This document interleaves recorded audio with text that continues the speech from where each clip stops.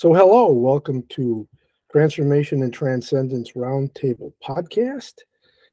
Today we have Ben Bennett Carpenter, life coach, and Fareed Alazaba, a life coach and psychotherapist, and Joshua Morrow. I guess you should each say something so people get tuned into your voice. I was too quick. Huh? Joshua Morrow, who's a life coach and therapist. Hello. So say hi. They can't see your. Some people can't see your hands. Ben you here. want to say that, Ben? Okay, Fareed.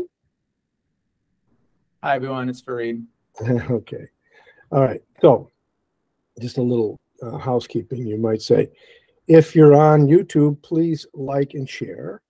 I think you can get there through Transformation and Transcendence Roundtable Podcast.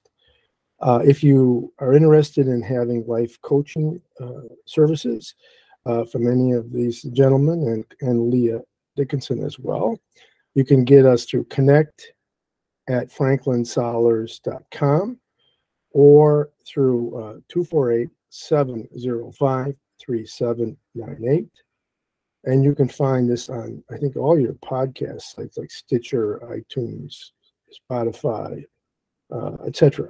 So we're reachable that way. Anything else we should say there, Mystique? No, available on iTunes, Spotify, Google, pretty much anywhere you listen to podcasts. So. Okay. Mystique is our Cracker Jack producer. She's also an author, an editor, novelist. She wears many hats, but she's deigned to help us with producing the show, which we're very grateful for. So she may chime in occasionally here and there.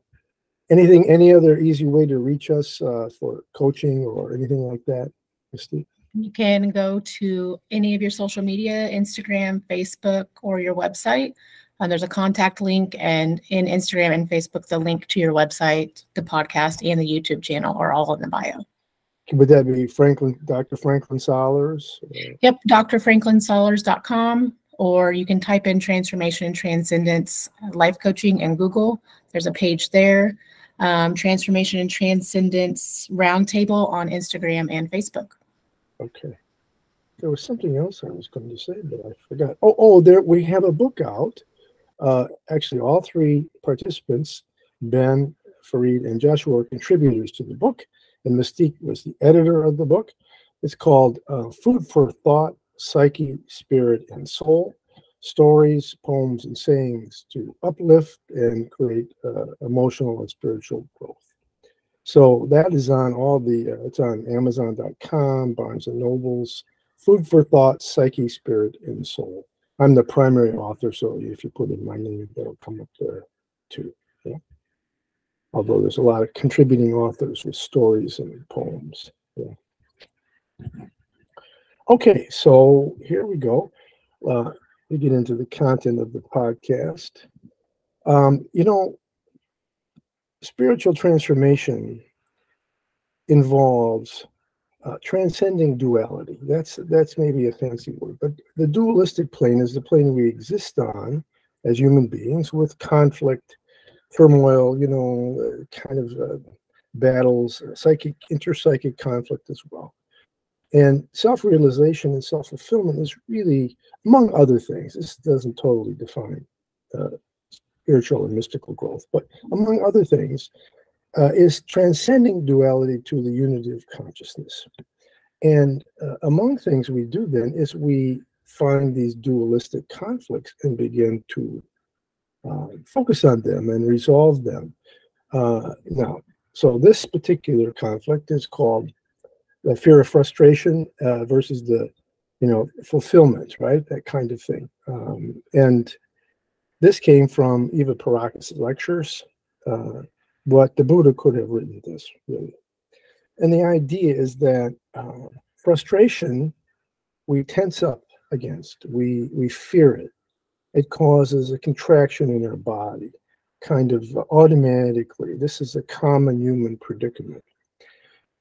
And like the Buddha would say, that pain is part of life, and life is hard. And part of pain and life being hard is this element of frustration. So the point is, if you feel like you must have this, And you have to avoid that. You have to, otherwise you can't be happy. You can't be okay. That creates a state of fear in us psychically, not only emotionally, but physically. The body tenses, the chakras tense. We have chakras. We haven't reviewed that, but we have a number of chakras. But if they close and your body tenses up, you walk around with this state of like, pain and tension and frustration that you kind of carry with you, rather than the idea of transforming it or passing through frustration, is that you accept it as it is, and you don't fear it, and you don't have to take it as this is dangerous and destructive. It doesn't have to be, because nothing comes from the outside that really we haven't in some way been part of and called. Even the dark, painful things, there's some element in us that is aligned with that we need to experience as teachers.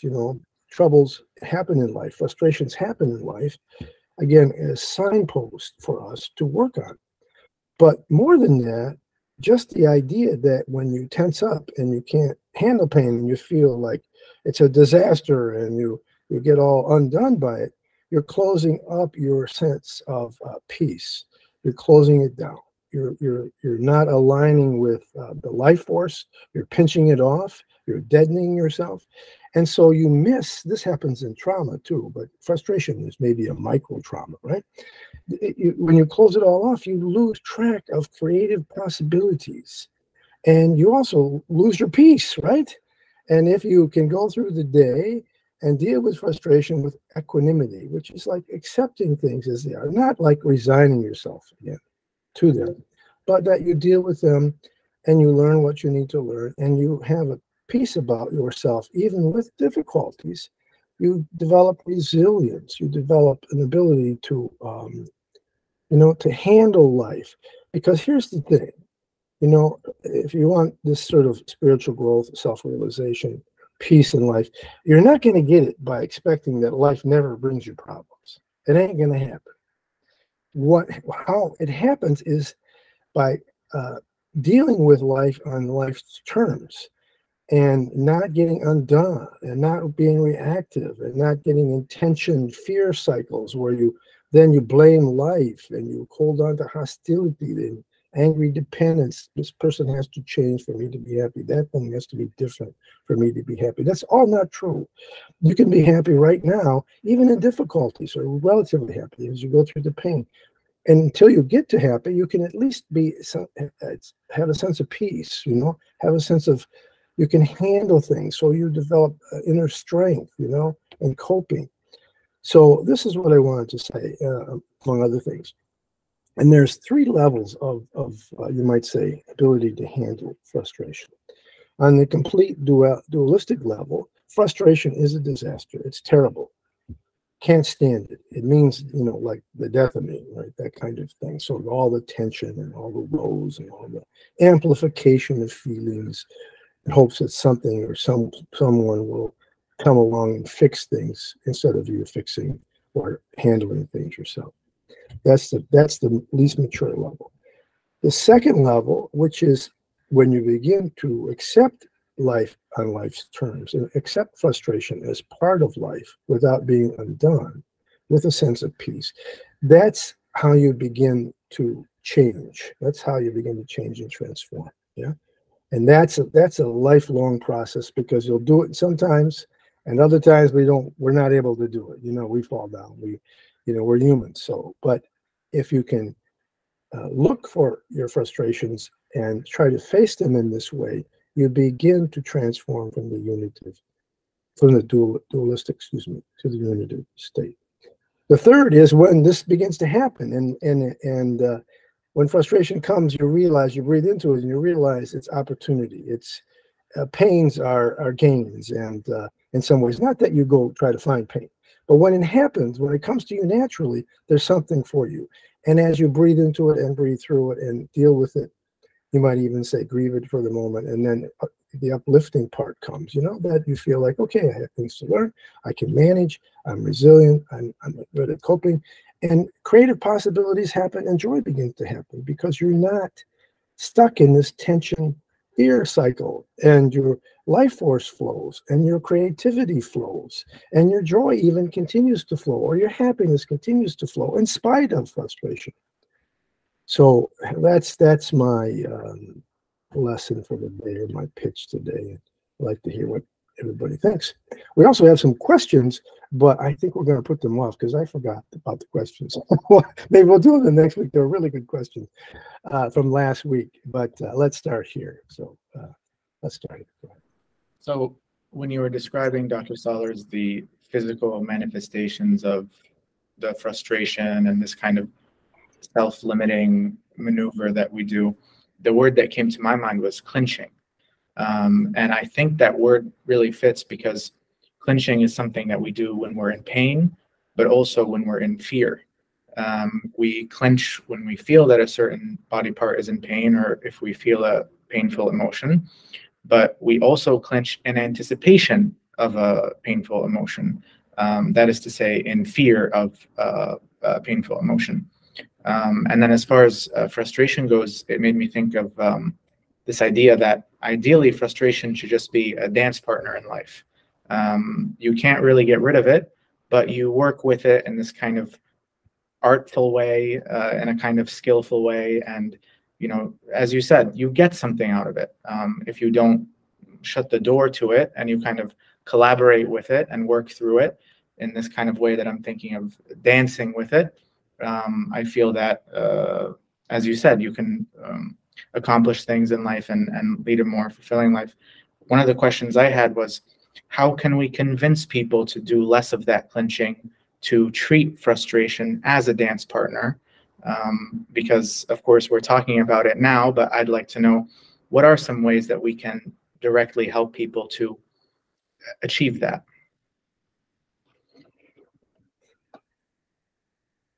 Okay, well, I can begin to answer that, but let's hear if Joshua and Ben want to answer, or they have a different point of view, and certainly we can cycle back to that. How do we get people to do that? Yeah, it's a good one.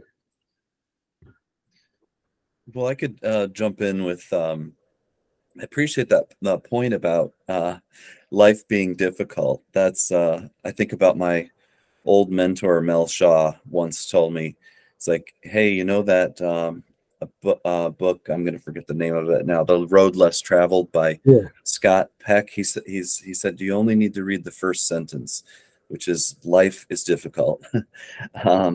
And I think about, there's so many things we can say about life. Life is wonderful.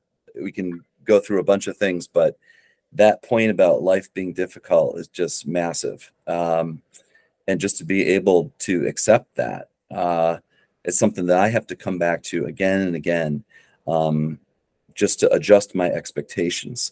But one thing I was wondering about is just maybe a point of clarification for people who might be in abusive situations or in unjust situations.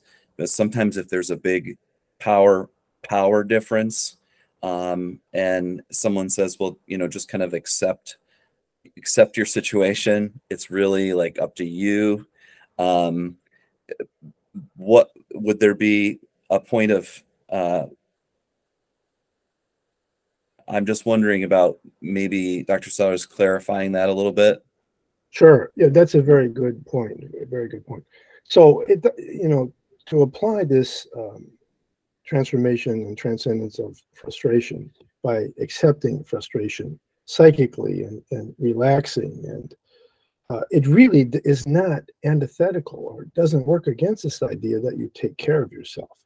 That's the fact that you can relax into something and start to experience, and you don't shut down and cringe and clinch.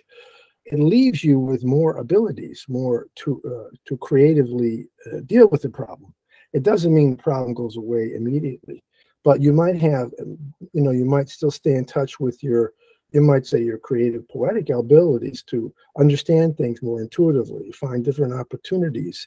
And it doesn't mean you should accept abuse without taking care of yourself, doing the best you can, you know, using your ego to sort things out, to be assertive when you need to be assertive, to leave the field, leave the relationship if you need to, or leave temporarily, to negotiate, to all these kinds of things, to get help. These faculties still stay intact, and it doesn't obviate them, it doesn't eliminate them. So it's not a contradiction. Self-care can still be involved, but you don't amplify it, and you don't make it worse, and you don't cringe and close down, which really truncates your faculties to adapt and to deal with things, and this has been noted as part of the traumatic response. Consciousness constricts in trauma, and available options constrict because the person gets in a panic state, and they lose track of abilities and options. Just think of somebody who's also, like, I think I've used this example before, underwater, and your air goes out, you panic. That's the worst thing, right? If you panic, because then you lose your ability to think of options and find a way out, to find a way to manage as best you can. So the point there is that if you do this, it actually helps you deal with the world, as well as keep your flow going, keep your sense of presence going, keep your sense of enjoyment of, or at least positive experience and felt sense of being okay, if it's less than joy, through it all. Yeah, that you can manage in better ways. So I hope that answers the question. Well, I think of some, for myself, immediate situations I've been in where I felt that I definitely had to fight back in some way, push back, fight back. I had to engage in conflict, and I had to engage in conflict because I was being threatened in some way.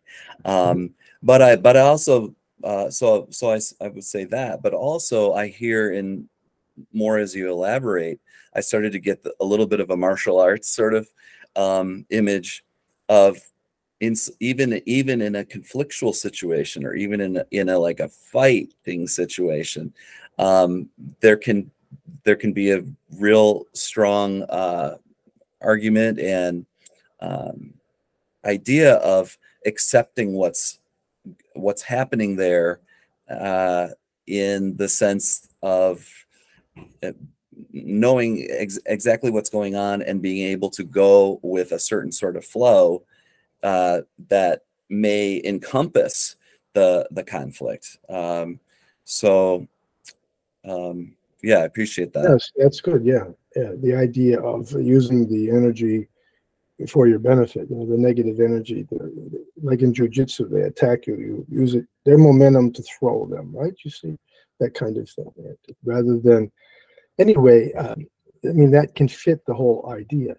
And it's not that we don't have conflicts, it's just this is a better way to handle them. And as we move through life and apply these principles more, this principle of transformation, of frustration, of the duality, of pleasure versus frustration, that things get easier, and you also, with a peaceful state of equanimity, rather than a tense, forcing, demanding, angry, dependent, combative kind of point of view. And I don't mean to take care of yourself, but as a way to make life change so that people do what you want so you can be happy. That is counterproductive. And again, it doesn't mean that there aren't moments when you need to defend yourself. But a lot of times when you have this fear tension cycle, it isn't you're just taking care of yourself. You're actually combating other people, making them, in your forcing current, making them want to change, have to change for you to feel okay, that kind of thing. So one other passing thought here is that image you gave, Fareed, of clinching. And I guess one place I go with that is, like, sometimes sometimes I do need to clinch, but then the mistake might be made if that's a state that I stay in over time, thinking, there's certain conflictual situations or extreme situations where we do need to clinch up and we do need to push back or what have you. But maybe the mistake, a lot of us, I'll just speak for myself, a mistake that I might make is then falling into that as a default mode for lots of situations, as opposed to just saying, okay, that was appropriate in an extreme situation for self-defense or what have you, but now it doesn't apply probably 99% of the rest of the time. So I can just let this go and just unclench. Well, I'll say, Ben, I think the question you raised earlier is an important one, because really, I think you're introducing this distinction between acceptance as allowing into awareness and acceptance as putting up with. So to stay with the example of frustration, I think Dr. Stollers is right. There are cases where there is an underlying sense of frustration, but because your field of consciousness is so narrow and constrained in the ways that can sometimes result from trauma, you're not able to bring that frustration into awareness to bear on your decision making and then go forward and make a decision with the full data of your felt bodily sense. That, I think, is the way that we use the term acceptance in a positive way. But you're absolutely right. Once the frustration has been accepted into my field of consciousness, so to speak, if I then say, well, the merits of acceptance dictate that I must just put up with this frustration, then yes, for example, if there's an exploitative relationship at work, then it would be negative for me to, using this term acceptance, then just put up with the frustration. So I think that's a distinction that you have introduced, Ben, by raising that question. So I thank you for that. This idea of, are you accepting it by bringing it into your awareness and using it as data to see how to move forward? Or are you accepting it in terms of you're putting up with it, in which case, as you rightly say, maybe you shouldn't put up with it, maybe you should fight back. Yes, and pushing back and clenching are not the same thing, at least as we're trying to use it here. Shutting down, contracting, being tense about life events that come your way is different than staying open and using your faculties to manage, to be assertive, to even have to fight if you have to physically, which is rare these days, but now not out of the question. But you can be open to your experience, and you can not get all tense and shut down your consciousness and block your body flow, and be available to take care of life, to take care of what comes your way. They're not a conflict or contradiction. And I would say, just if you look at people that do well in situations, there seem to be the ones who I think can approach conflict that way, even physical conflict. They have this sense of like confidence and not to say if a lion's chasing you, you better run. Don't get me wrong. That's a little different than what we're talking about. That you might stay open to the flow and to run your ass off, okay?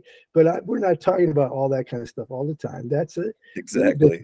Yeah, but we're talking more about common frustrations where you think life has to be different. I can't, if my person doesn't do this for me, if my wife doesn't do this for me, if my job promotion doesn't come, if I have another difficulty come, for example, I'll just give Why aren't the dishes doing themselves? Yeah, things like that. That's right. You see common entitlement kinds of things, right? That, rather than understanding, sometimes, you have to, for example, if you want the dishes to do themselves, they want the money to flow into your household, but you don't really want to put in the time and the energy to work because that's too frustrating, you're not going to get very far, right? You're trying to push the river. Your entitlement occludes, the reality that you have to face. And if you can relax and start to look at your life and say, well, this is a crass example, but if I really want to have money flow into my household, I better go to work. And even if it's not the, $50 an hour job, maybe it's a $20 an hour, an $18 an hour job. I better do it because that's a step, at least on the ladder of self-care.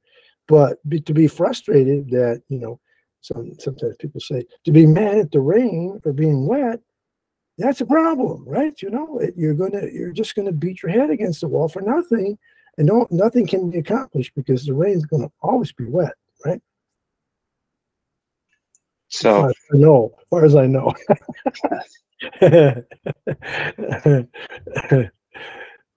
Somebody want to say something? yeah. there's there's so many things I guess I want to bring up from this with frustration. Like the shoulding yourself. Like what I see with clients is that like when they're saying in their mind, it should be this way, it should be that way. What I'm starting to see is that, okay, these people have this expectation that the world is this thing, but the reality is the world is over here. And so that gap between they think it should be, and that there's this entitlement piece with that where it's like, well, it should be this way because I want it that way. And then that leads to frustration. And it's sort of, for me, it's like all of our emotions have a positive function. They're trying to do something positively. It's just when but they don't always as they're coming out. And so like, for me, Fareed, with what you said, I see that sometimes emotion less as information and more as like fuel. It's like frustration is the fuel that you put in the engine to get you going down a certain path to do things. And to sort of like, if I'm frustrated that this thing is this way, well, that's going to push me towards changing that to be a different way, the way that I kind of want it to be. Sometimes that's not appropriate to do, though. Sometimes it's not appropriate for me to take my frustration and use it in this way. Maybe I need to not use it. Maybe I need to use it in this direction or that direction. But oh my gosh, I wrote so much down. Like one of the things that came up for me was with this frustration, like I'm thinking practically, like what are the practical things we can do in sharing this stuff? And in my mind, one of the things that comes up is like learned helplessness. Like, how does that play into this? Like, because like I've certain parts of my life where it's just such learned helplessness, especially in the social world. And so it's just like, I can be frustrated about it. I can have all these emotions about it, but in the end, I always end with this feeling of just helplessness. I can't do anything about it. Everything I've ever done my whole life has not worked out in this way.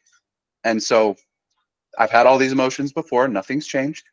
And so it's a weird space to be in. And so what does frustration even do in that space for me, or for other people that are experiencing a similar thing? Well, part of the idea with learned helplessness, and I forgot who was was that Meichenbaum? Who was that? It was Seligman. Seligman, right? He also talked about inoculation from learned helplessness, which is really keeping your avenues open and keeping the creative possibilities open. I mean, and not throwing in the towel, right? Now, it doesn't mean you force the old way, but maybe you meditate, maybe you relax and say, I've done all this. What else do I need to do? Or align with your higher self and or the poetic in you, the creative in you. Universal consciousness, and ask for answers, right? And wait in a rhythm with them. Sometimes they don't jump out and say, this is the answer. Although I wouldn't say it never happens, right? Sometimes in a dream, this is the answer. I had in the dream, there was somebody holding up a placard and telling me the answer, so I wouldn't miss it. I didn't have to interpret symbolism too much in that dream. It was right there in the sign, right? So, but anyway, so yeah, so that it even applies to learned helplessness. Otherwise, if you shut down, you're going to, and if you rail against the frustration and tension, and you say that's it, and that's really a passive, angry response directed at yourself in life that goes inverted, right? So you want to wait, you want to try, and then wait for answers that may come from different places, and different solutions may appear, right? But you don't want to just passively resign. Here's another thing about this. There are some people who, and maybe we do this alternately, they have this sort of flaccid response to life, like, things are not going their way. So they kind of drop out. They don't try very hard. They just do what they have to do. Then they get upset that they don't have more and life is boring and stuff. Part of that response is the fact that they instead of understanding that they're frustrated, they even repress that. They just go. They just drop out, and they become bored, and they become restless, and they become unhappy. And it's like a ubiquitous feeling. And we've talked about this. It's kind of this idea, we've talked about it in different angles. This idea that life lacks meaning, lacks zest. This is a flaccid kind of inverted response to frustration when people, they drop out of it, they repress it so much, they don't even know quite what they're doing. So part of the answer, going back to Fareed saying, well, what do we do? How do we help clients understand this? Is to help them see and feel their frustrations, to help them, through our reflection, our interpretation, our clarification, is to help them see, where they're frustrated, and then what they're longing for, and what the tension is, and how they deal with it. And maybe they drop out, or maybe they spitefully go on a certain path, or maybe they just close off. So they do this so much, they're always tense and anxious all day long. And there's a remedy for that in a large part, just by not doing that and not having to force life. Yeah. So go ahead, Ben. This discussion too has me thinking of it might sound a little odd, it could be misinterpreted, but it got me thinking of, in terms of the helplessness or a feeling of powerlessness. I mean, one of my thoughts on that is, well, number one, it's one of the feelings that many of us humans want the least. I mean, it can be a terrible, terrible feeling of being helpless or powerless. I mean, it's got to be one of the worst that there is. And then meanwhile, and this is maybe the strange part, I guess, is, I mean, I sort of look at it from a certain angle or certain scale. There's a certain factualness to that. I mean, it just, if that I say for myself that I am powerless. So, I mean, if I look at sort of like a cosmic perspective, I mean, I am just one like pebble in a vast ocean, if I'm, in terms of just looking at the scale of things, I'm only one person among 8 billion other people. I'm only one individual among, I don't even know how many species, there are, individual beings there are. And then we go out to that. I mean, so in this vast, vast scale, and that's, we could also go kind of, that's going outwardly, but we could go like more microscopically as well. And just the volume of things, and the immense powers that are out there in that scale. If I contemplate that, I mean, to some extent, you could still say, but you still have a little bit of power, but the relative power is so minuscule that there is some element of factualness that I actually am powerless.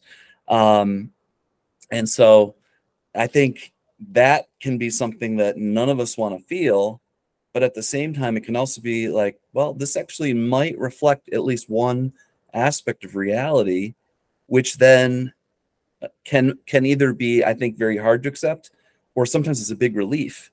Like, oh, my feeling of powerlessness actually reflects reality, at least in a certain way. And then if I fast forward real quick, then my next thing would be, yes, but I am here. I am one individual, and there are actual things I can do, even in this vast scope of things. So I have kind of this baseline of a feeling of powerlessness, which probably also reflects some reality, but then also, wait, no, but I'm still here, and I do have these powers, these little powers. And then it starts to feel empowering again. I start to build back up again, like, oh, okay, I can do things. There are things I can do. And I start to feel all the strength coming back, and something like that. But that's just like a rapid fire maybe journey for me on the, the powerlessness, helplessness thing. Well, we're not omnipotent, and there's the serenity prayer. Lord, help us, change the things we can, accept the things we can't, and the wisdom to know the difference. So yes, but on a micro level, if you want to transcend this fear, tension, pain cycle, where things become more peaceful, less frightening, more sort of like doable in life, like more manageable, and life moves in the direction of peace, a peaceful, resilient response to life, which moves us in the direction of happiness and out of fear and into peace. And this can be helpful, but we can't on the macro levels. It's hard to really picture how we can affect that. Although I do think macro level changes begin on the micro level, right? You got millions of people who start to approach life differently. The noosphere, or the consciousness of the planet, begins to change as well too. Yeah. Well, I'm glad that Josh brought up this idea of shoulds, because the way that I understand shoulds they are blocks in the ongoing stream of our felt sense. I think at any given time, moment to moment, we have this stream of our conscious experience, of our affective experience. And in an ideal situation, we open all the channels, so to speak, and we allow it to flow through us. And we act in a very spontaneous way on the basis of this moment to moment stream of experience. As soon as we say the word should, we impose something like a value judgment, and we block off one of those streams. We pinch the stream, and I think from there we run into problems. To use an example that I think might illustrate this, if we're at work and a superior says something to us that we perceive as a slight, we may feel frustrated in that moment, but we may have an idea that, well, one ought not to be frustrated with a superior. That would be insubordination or disrespect. The moment that we pinch off that degree of frustration towards them, I think then we run into problems. As you said, Dr. Sollers, there might even be physical correlates of that pinching off or clenching. What we need to be helped to do is to open our range of consciousness and in a very frank way, have someone explain to us, yeah, it sucked when he said that, and it made you frustrated. Let's bring that frustration into the room. Let's open up your degree of consciousness. Let's open that channel and accept it insofar as you're becoming aware of it. From there, Ben's distinction about acceptance as awareness versus acceptance as putting up with becomes important, because once you've opened that stream and allowed yourself to be in contact with the frustration you have towards your superior at work, that's when you can say, okay, what do I do about it now? And I like, Josh, your metaphor of the fuel, because then you take the fuel and you see where you're going to apply it. For example, is this a slight that was objectively questionable and maybe I should go to HR, maybe I should complain about it in some way? Or is it a slight that I think is an inevitable part of being in the position I am, in which case my frustration would not go into lodging a complaint at HR, but rather to just moving up the hierarchy at work and doing things that will enable me one day to be in his position, to where I won't have to suffer such slights that happened as a virtue of the discrepancy in our positions. So there's something very subtle going on here where, again, the acceptance is not acceptance of the frustration per se. You do something about the frustration, but I think the first thing you have to do is open up your awareness enough to where you're not pinching that stream of awareness. You're just letting yourself feel and then act in a spontaneous way that reflects the reality of your lived experience. Very good. Very good. Very good. Yeah. Said really well, yeah. Can I add to that? Yes, sir. Okay. I see when that stream gets pinched, that's when that feeling then descends into the unconscious mind. And that's where people start to get really passive aggressive, because they don't have that channel open. They can't assert, they can't express, they can't use that fuel, but it doesn't go away.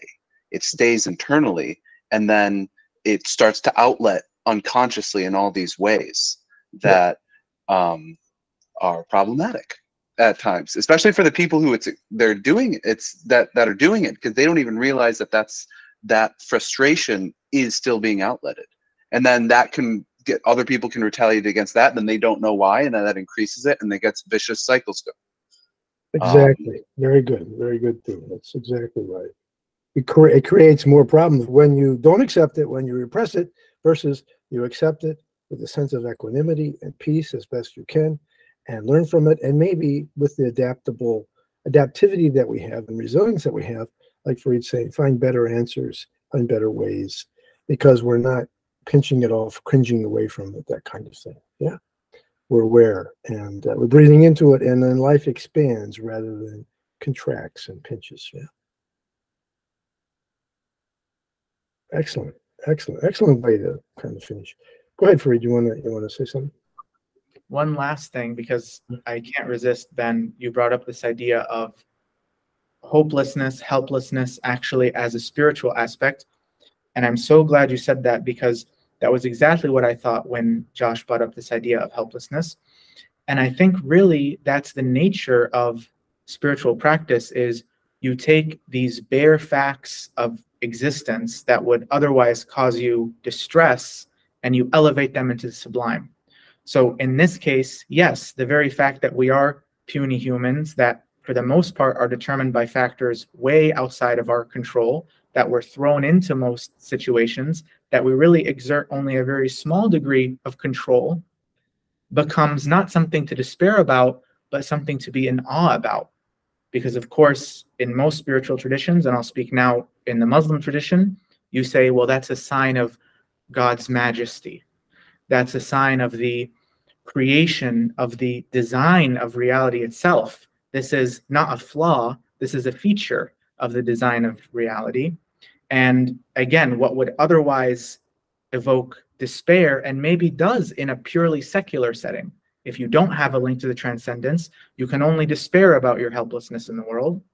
But the spiritual offers you a hand and says, well, let's take this and actually have you be in awe of it, and have you recognize that there's some kind of a majesty behind it, or some kind of a positive spiritual truth that you can deduce from it. So I'm very glad you brought that up, Ben, and I think you said it better than I could, this idea of when you introduce the spiritual aspect, what at first looks like something to despair about actually becomes a transcendent truth. And mine's a secular version of all that, but that's absolutely beautifully put, Fareed. Beautifully put. Yeah, it is. It's great. And the awe and wonder is really that's a part of the transcendent or the spiritual life. Is that we do have this awe and wonder, and it's not just awe and wonder doesn't have to be despair, right? It's a very different way of looking at and feeling into life. So that's really good, really good. Okay, so thanks everybody. So don't forget, if you're on YouTube, to like and subscribe. You can find us on all the podcasts. We'll answer some questions next week. Again, very rich, and thank you everybody, all the panel people, and Mystique. Thanks. You want to say anything to Mystique? You want to add in quickly, or? No, I think I'm good. I was just enjoying listening this time around. So. Okay, thanks. Thank you for having me. Yeah. Okay, everybody, have a great week. Have a good week. See ya.